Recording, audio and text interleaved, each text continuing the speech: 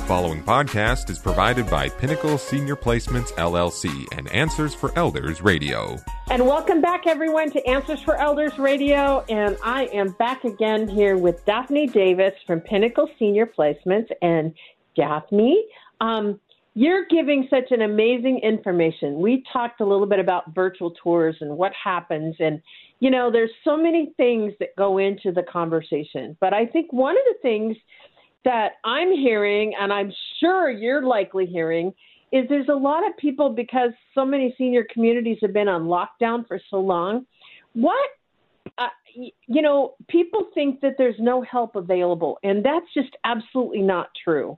And you're helping families all over Puget Sound right now. So tell us a little bit about what's going on in that realm and how there is help. Well, you've hit the nail on the head.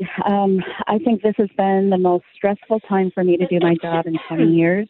And it's because every family is having some kind of crisis in their family. And so I really want to implore to our people that now more than ever is the time to reach out for some kind of help, whether it be your pastor, your rabbi, priest, a best friend, me, anybody. Just reach out. Do not do this alone in terms of, and I'm going to say this kind of calloused, don't make up information.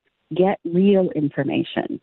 Just because you hear something from a friend or hear it on the radio or the news or something or read it in the internet, confirm the information, because right now there is a lot of help. And I want to highlight one area that's come up a lot, and that's for our elders who are suffering with the disease of dementia. And it has been a really hard time right now, and I want to specifically talk to the families that are embarking on this disease and it's new, or things have changed in the home. Mom and dad live at home, and one of them, is having a disease process that's advancing.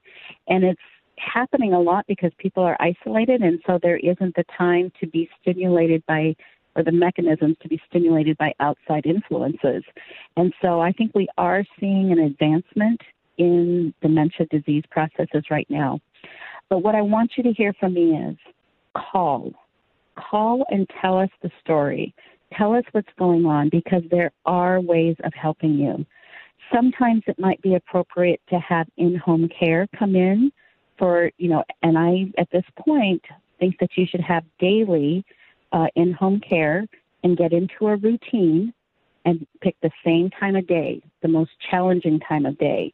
The time when the spouse isn't able to physically help someone. Maybe that's in the morning.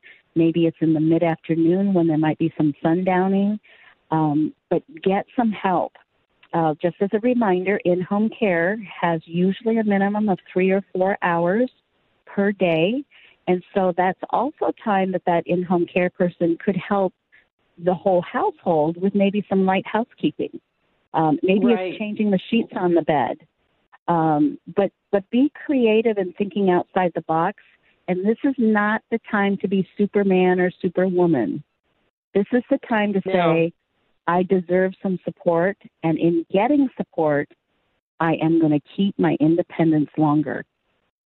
When you insist on doing things yourself, that's when you push your body. That's when accidents happen because you might be a little more tired or you're trying to get more things done. But that's the time to ask for help, because you will stay independent longer the more support you have. So don't let support scare you. That's one scenario. Another scenario is the spouses, and this is happening a lot right now. This is why I'm going to focus on this. The spouses just don't know how to talk to each other during a disease process that does not allow for any logic or very little logic. Good point. Yes. So somebody is going to get hooked in an argument because you're used to your spouse saying things that are logical or tracking information or being able to process cause and effect. Well, now as a disease process advances, those skills can go away or be intermittent. And now the surviving spouse, the spouse that's, still not having a disease process, that person gets frustrated and, as I say, gets hooked into an argument. But when that happens, that's when we get behaviors from the other person. I would just think too that, one of the things that happens, especially in early stages of dementia, is perspective is different. And a lot of times there might be a trigger or something like that, or logic when you're saying when there's defying logic, when the fear factor steps in of, I don't know what's going on, or why can't I go out and why can't I go to my favorite restaurant, that I go have coffee every Friday on, or whatever those things are, it triggers a lot of fear of the unknown, like what's happening. And I know that there's a lot of times when fear can escalate dementia even more so. And therein lies the reassurance factor of making sure that families are comforted. And one of the nice things about home care is it can eliminate a lot of that, because there's a reassurance factor that you're going to be okay. And having a professional come in, to your home to help you is really, I think, an important piece of that. It is. I want to talk a little bit about the COVID piece for the in-home care, and that is that you can be specific to the company that you've chosen to work with, which, by the way, I'm happy to share with you my 20 years of vetting companies and give you suggestions if you'd like. But one thing that you can be sure about is tell them, I want as few caregivers as possible coming into my home. You can request specific things that you want in a caregiver. I know one of the concerns that come up a lot with my families is, well, if this caregiver is coming into my home, how does that protect me from wherever that caregiver has been in the community? Are they going to other people's houses? Are they going to large communities? Do they work in a nursing home? Are they in a hospital? And ask those questions. Everybody has a kind of a different litmus of where they feel comfortable. And so ask the questions. More than ever right now, do not be afraid to ask questions. Just ask. Yes. Just ask. So we are talking again to Daphne Davis from Pinnacle Senior Placements. And Daphne, you have been such a wealth so far. Tell us a little bit. Let's just ground us back. We talked a little bit about it last segment, but how do you help the families in these scenarios right now? You're obviously doing virtually, correct? Yes, all virtually. I don't meet with families yet. I am a person who has decided to not add to the complication of potential spreading of COVID-19. And so I do everything virtually. And I do use Zoom platform a lot. And so you can still see my face. It's very easy. I just send out an email to you and let you know, click on this, and this is how we all open it up, and this is the button you push so you can hear me, and this is the button so you can see me.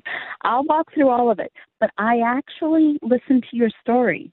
I listen to what's going on, and then from my professional experience, and sometimes personal, I will share with you some potential options.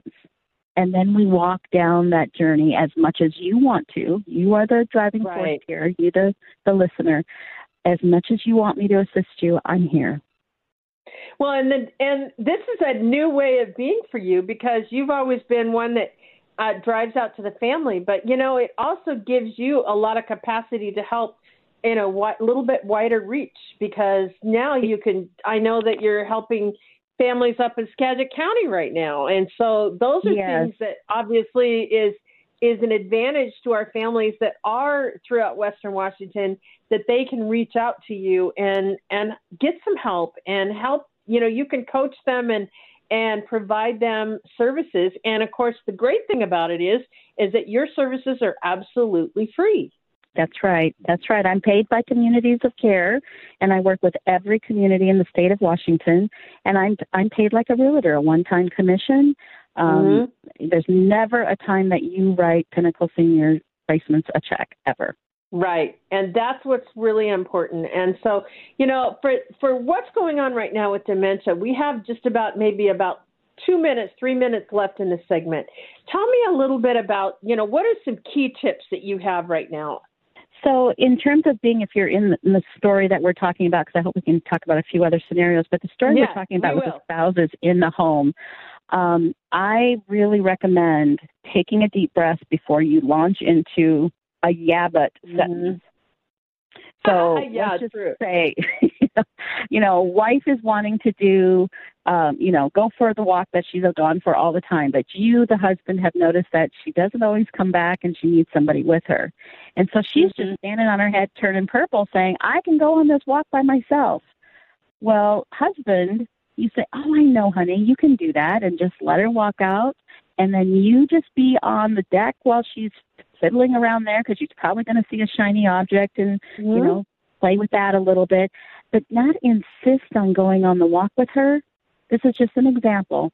But then before you know it, you're on the walk with her. And it wasn't a fight. Right. It was just something that happened, that evolved. Right. Something that's a little more consequential. It's, yes, I need to help you in the bathroom because I don't want you to fall. You're not able to do everything in the bathroom by yourself. So that's where I would say, once again, don't get in the argument. Don't say that, well, yeah, you used to be able to, or, well, sometimes you can. Well, I can right now. You know the argument. Everybody's been there.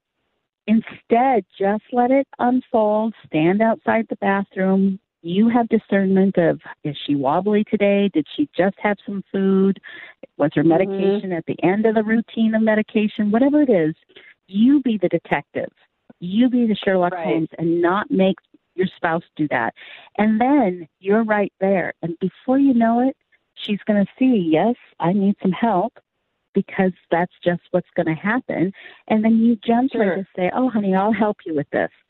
Don't get hooked in the argument. Well, in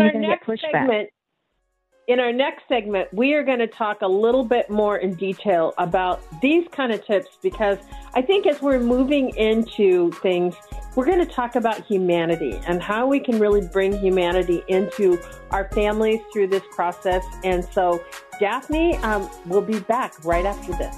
The preceding podcast was provided by Pinnacle Senior Placements, LLC and Answers for Elders Radio. To contact Pinnacle Senior Placements, go to pinnacleseniorplacements.com. It's time to rethink, renew, and reimagine retirement. Hey everybody, Jared Sebesta here, host of Retire Repurposed. Now, this podcast is about the non-financial parts of retirement, which many times can be even more challenging than the financial. We believe retirement is not the end, rather the beginning of what could be the most impactful, purposeful, and fulfilling season of a person's life. So don't retire, become repurposed. To listen now, search Retire Repurposed on your favorite podcast platform, Senior Resource, or Life Audio.